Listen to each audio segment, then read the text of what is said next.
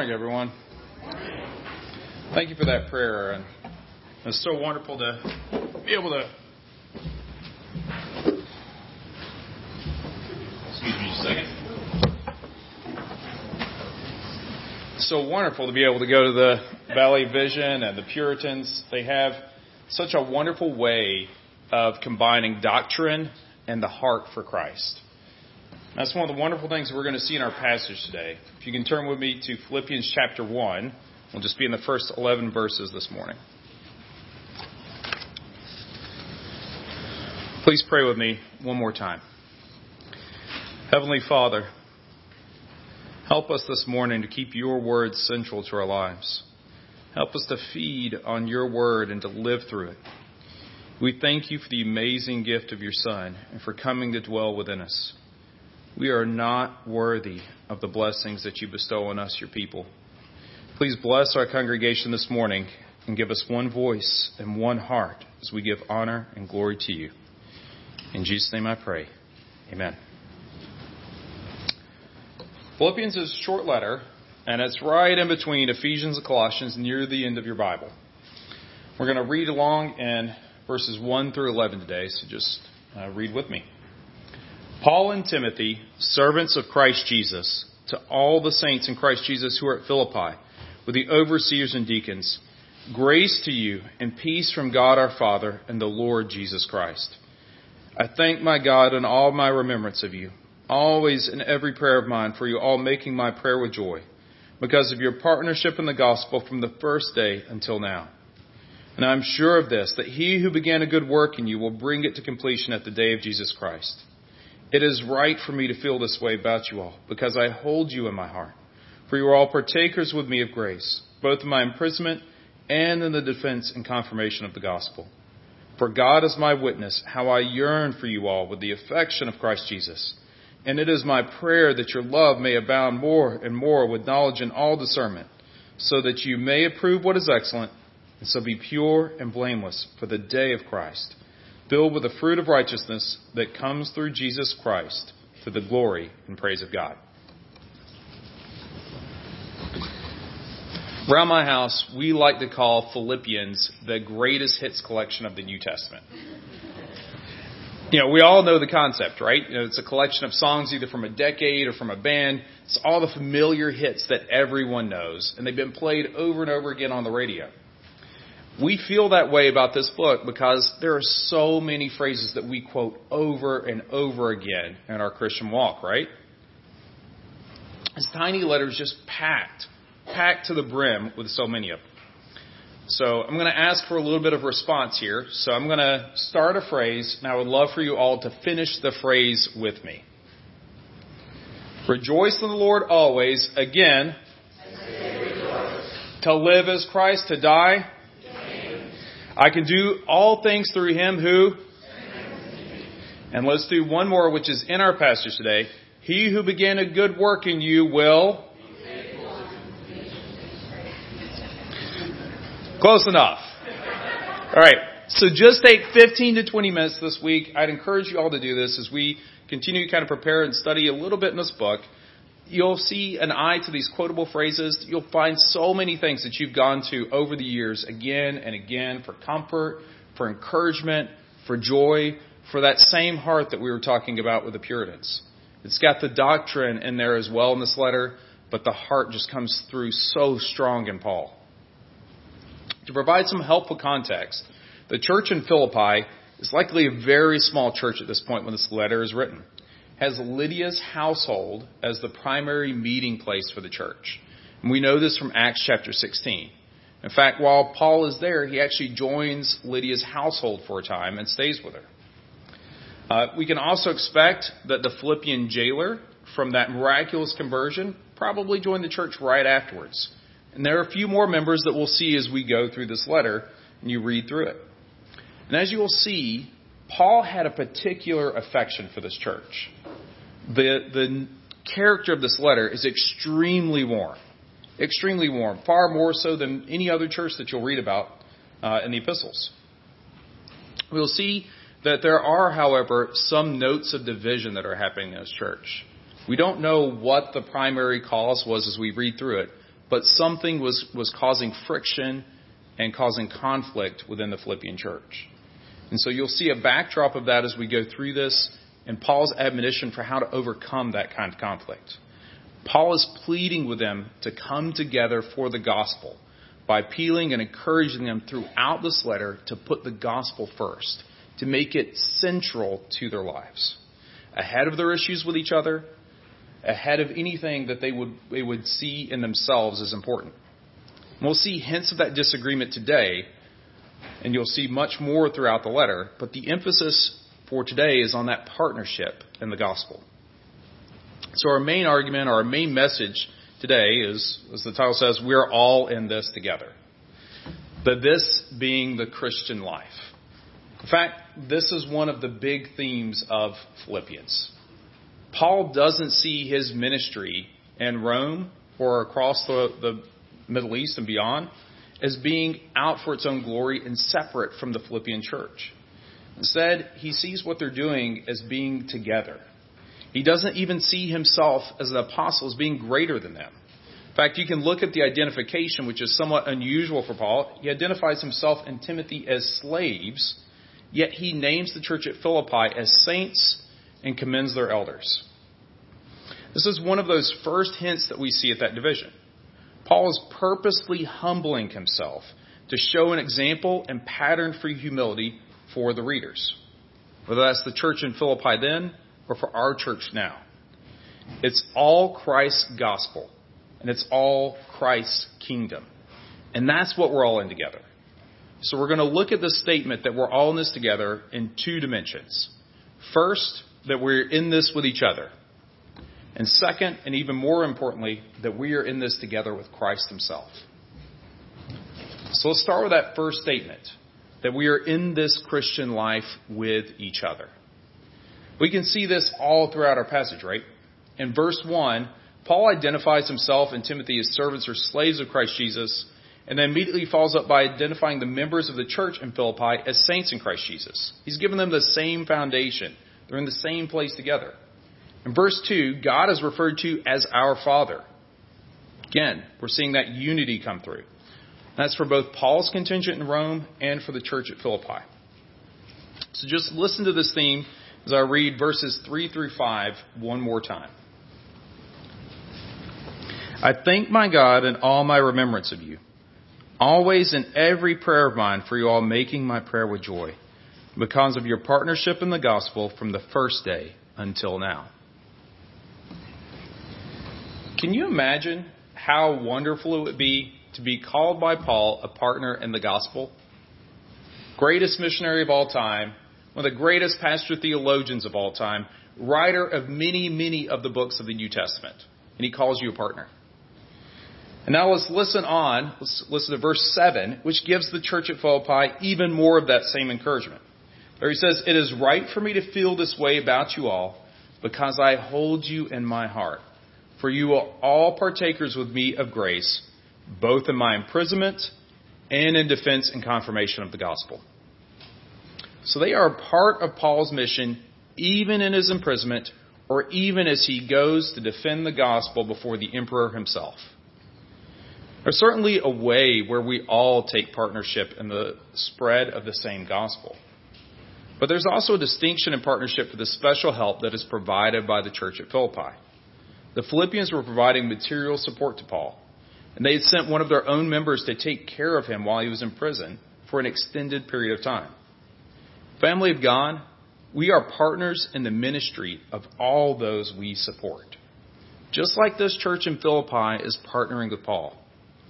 When we give to our missionaries, we are a part of their ministries. When we give to this church, we are a part of its ministry. And that's not monetary alone, but it's in any way that we provide support. Hear Jesus' words in Matthew 10:40 through 42.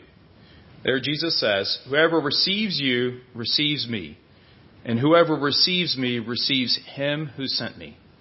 The one who receives a prophet because he is a prophet will receive a prophet's reward.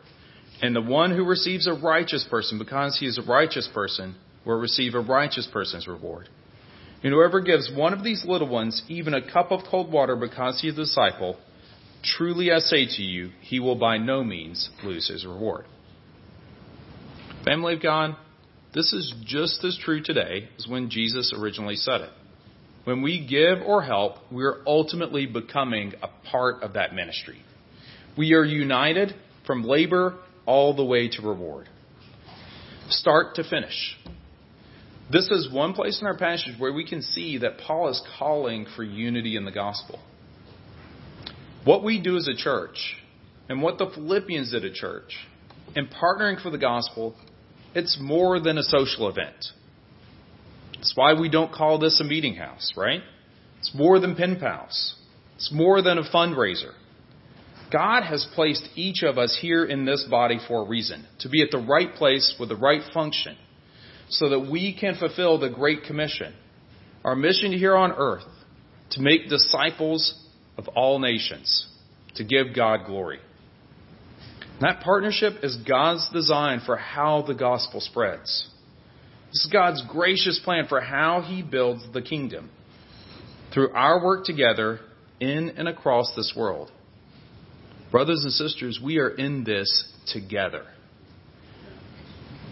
There's also similar examples throughout history of how Christians have supported each other in the ministry for the gospel. One that I was drawn to was John Bunyan. I'm sure you're all familiar that he wrote Pilgrim's Progress while he was in prison. Probably less familiar, though, is what on earth his wife did with her 4 children while he was in prison. That's a really hard task, right? But his church came around them. They supported them. Do you think that that church was any less a partner in John Bunyan's ministry and the reach of Pilgrim's Progress by taking care of his family? Southwest Harbor Congregational Church. This is why it's so important that we partner with others for the gospel. This is why we should continue to support the Hansons over at Bill's Advent Christian. This is also why we and most other churches are able support missionaries. We should have a desire to see the gospel grow and to partner with others in the gospel. See missionaries cared for that are doing the very difficult work of taking the gospel to unreached peoples. It's been so wonderful, hasn't it? The past 2 Sundays, or not past 2, but recent 2 Sundays, where we heard both the Mackeys and the Bonds. It was so encouraging to hear from them, to know that they are faithful and patient and loving and caring in their ministries. Because we are a part of those ministries. No less than John Bunyan's church was a partner in his ministry. No less than the church at Philippi was in Paul's ministry. The implication in this passage is that we're not just on the sidelines. We're a part of what they're doing. Their ministries and how they're blessed or how they're troubled are our concerns directly. Because we are in it with them. From start to finish, or as Paul says in verse 5, from the first day until now. So, family of God, we need to take that seriously. We need to partner in deeper ways with our missionaries and other gospel missions that we're a part of.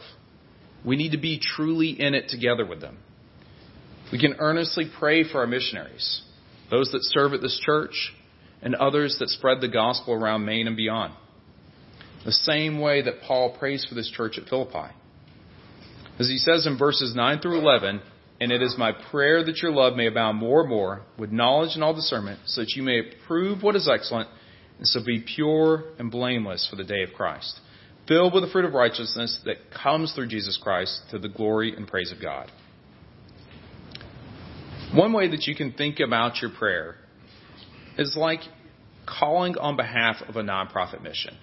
Or people that do this to get donations for the nonprofit mission. We're like that in a sense. But we're calling the most important benefactor of all. The one that can provide for every need for those that we partner with. Especially our missionaries' spiritual health. And their perseverance in times of troubles. So my brothers and sisters, my admonition to you is to pray for our missionaries, our elders, or other ministries that you support here or elsewhere. If a human can be persuaded to support a mission for something far less important than spiritual health, spiritual life and death, how much more so will God be persuaded?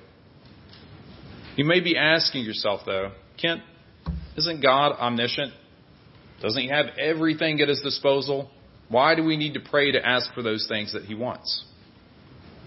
Well, brothers and sisters, I can respond by telling you that this is how God has chosen to work. He loves to respond to our prayers. He loves that we can bring to remembrance His promises, like Daniel did at the end of the exile, coming to God in prayer, confessing the sin of his own nation, and praying for the restoration of the Jews to Canaan. He loves you. God loves you. He delights in answering your prayers for His glory.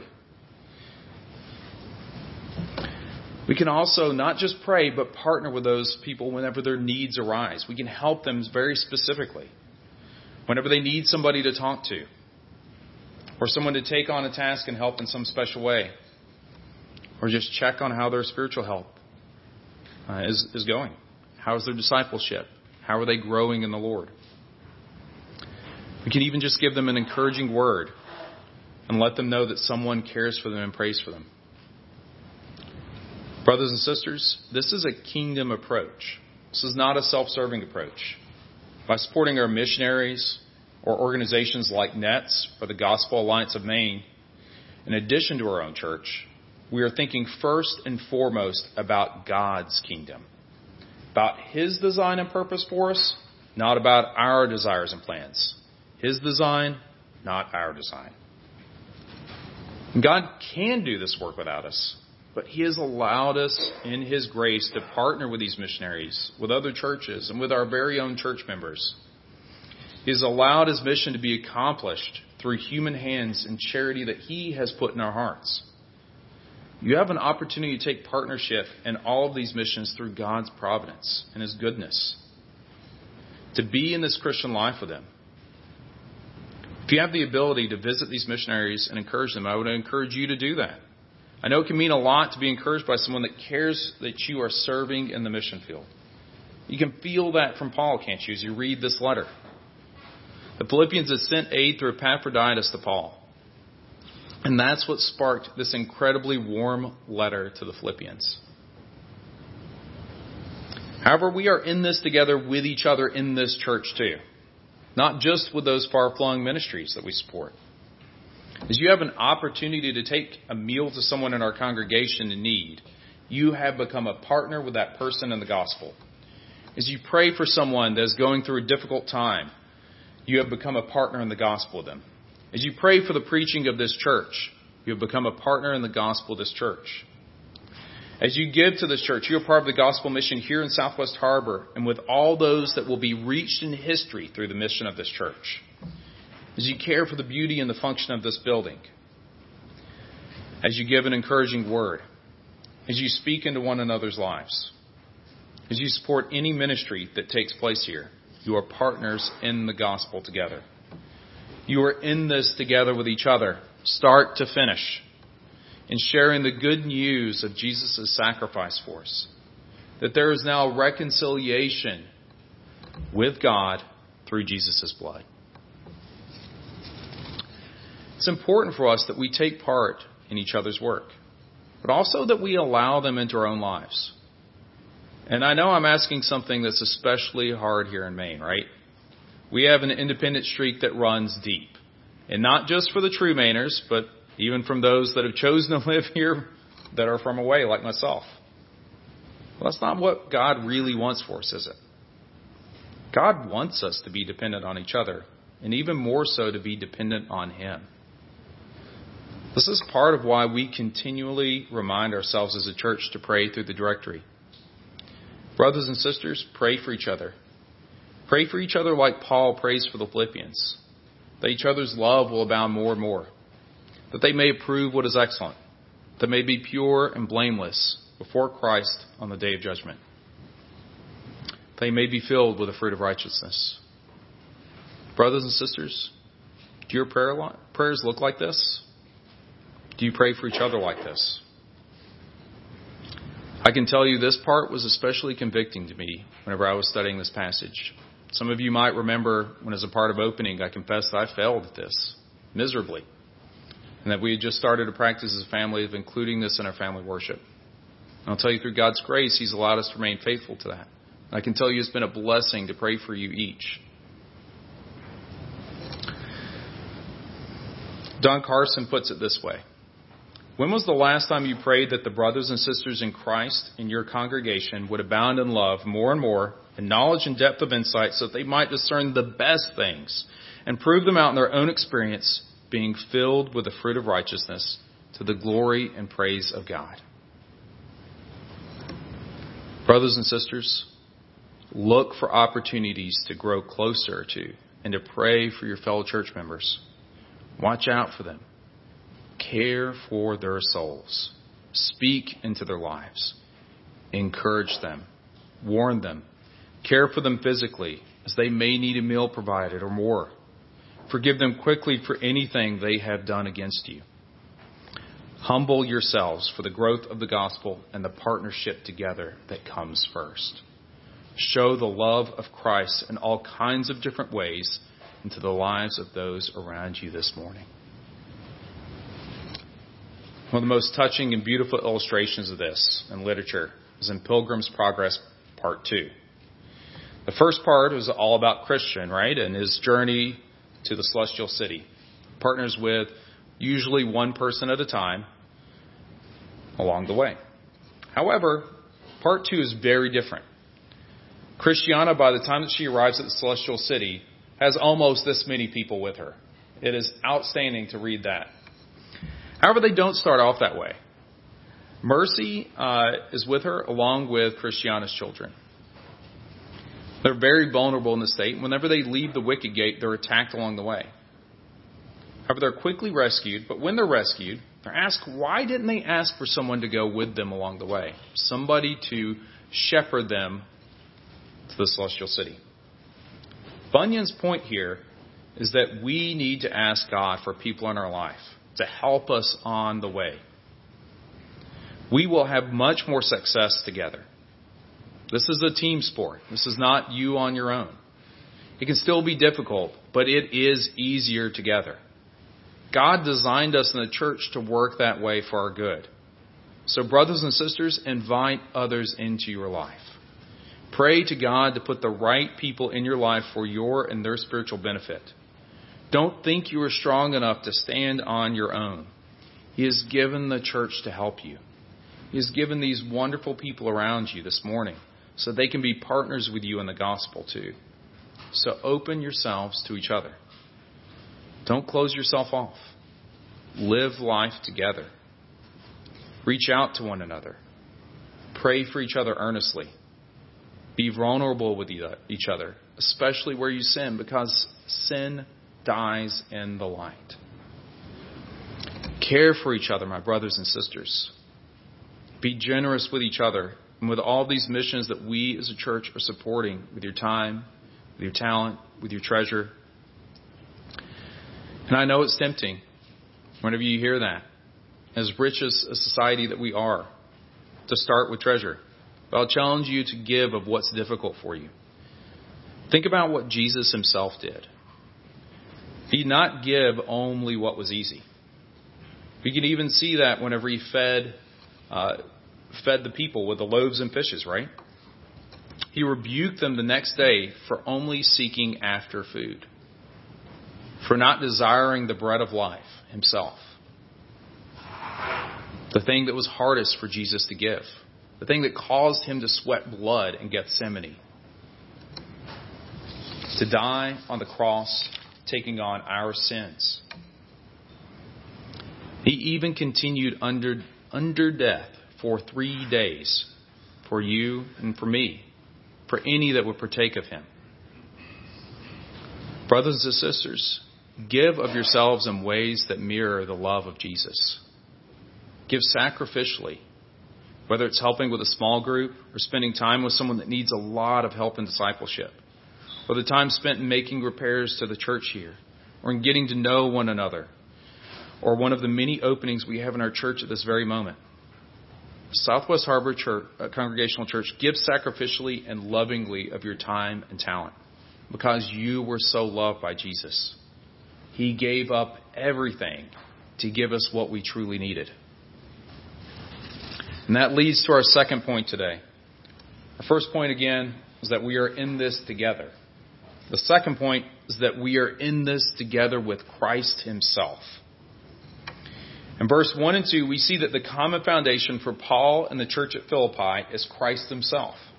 It is through the gospel that they have a partnership. Even their own togetherness is first because of God himself acting in their lives. However, God's action doesn't stop there. It's not just to give us to each other. It's first of all, and most importantly, to give himself to us so that we can be his people. Let me reread for you verses 8 through 11 one more time. As we do that, I want you to look for that theme of that foundation in Christ. For God is my witness, how I yearn for you all with the affection of Christ Jesus.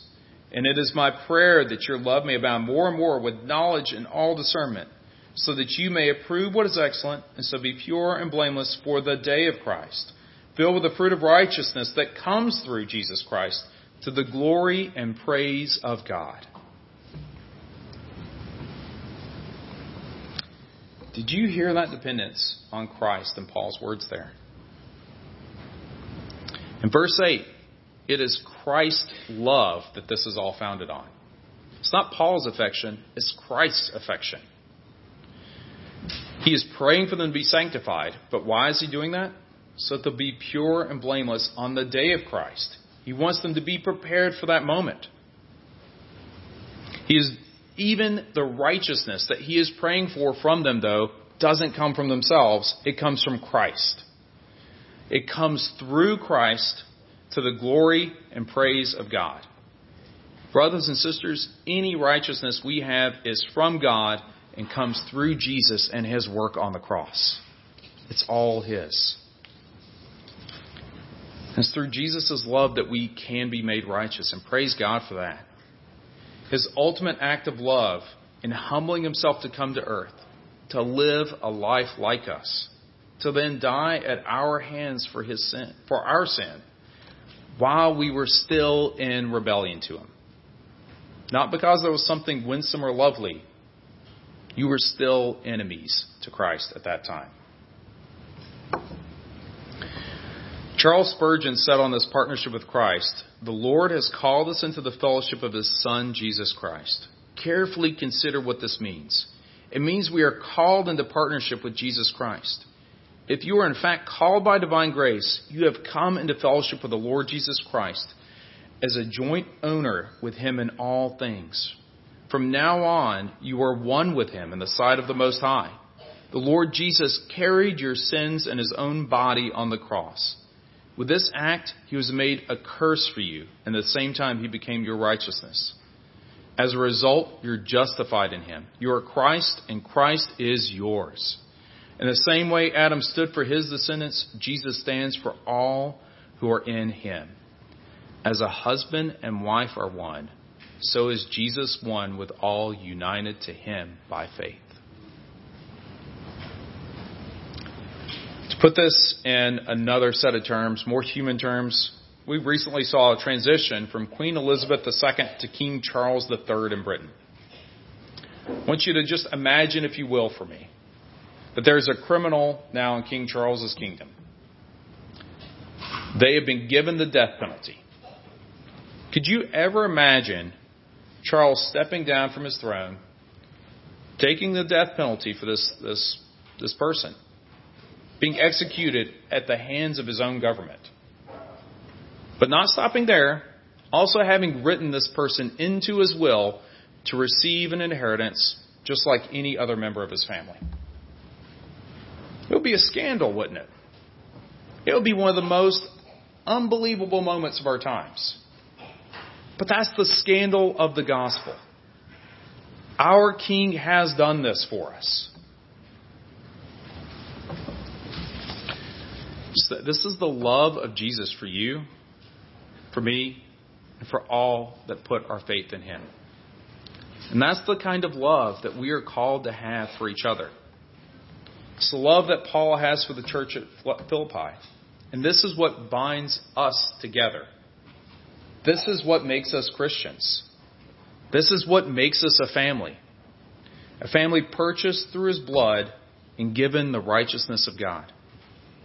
However, it gets even more wonderful, brothers and sisters. God will not fail in His purposes. He will not leave you on your own now that you're redeemed. Verse 6, the greatest hit of today that you all know, tells us, and I am sure of this, that He who began a good work in you will bring it to completion at the day of Jesus Christ. Brothers and sisters, we've had some really hard things asked of us this morning by Paul through the Holy Spirit. To live a life that's not selfish, but that's open and sharing. To continue in Christ and advance in holiness. To stand before Him one day. Have the good news is that it's Christ that we are dependent on, not our own strength. He is how we can stand before God on the day of judgment. Because this is God, He will finish His work in us. We can be sure of it. Because Jesus is the Creator God of the entire world. There's not one thing out of His control. There's not one unexpected event that will disrupt His plan for salvation. Even that we are talking this morning about this passage has been ordained by God since before time began. So brothers and sisters, give God the glory. Any good in you or in me or in this church is only because of God. Remember, as we take part in others' ministries and the spread of gospel, that is only because of God's good pleasure and mercy that He has included us in this work. It is for His glory alone. So don't take credit for it for yourself, even in your own heart. Instead, give God the glory. It is all His, even each and every one of our lives. All that we do should be motivated by the love of our Savior. Brothers and sisters, we are all in this Christian life together. We are all partakers of the same gospel ministry. So put your whole heart into it. Give of yourself to others. Open yourself to each other. Be vulnerable. And be willing to become dependent on each other more and more. Even better, we are all in this Christian life together with Christ Himself. Out of love, endeavor to give Him the glory and give Him all you are as you live each day. And I am sure of this, that He who began a good work in you will bring it to completion at the day of Jesus Christ. Please pray with me. Lord Jesus, Creator of heaven and earth, Yahweh made flesh, author and finisher of our faith, You are our righteousness alone. Help us to give all glory and honor to You, Lord. Give us the will and the heart to share our lives with each other, encourage each other, and to see the fruit of Your gospel spread throughout Maine and through the ministries of the missionaries and pastors we support. Please bless the ministry of this church, Lord. We ask that You use this church mightily for Your kingdom until You come again for us all. We ask these things in Your name. Amen.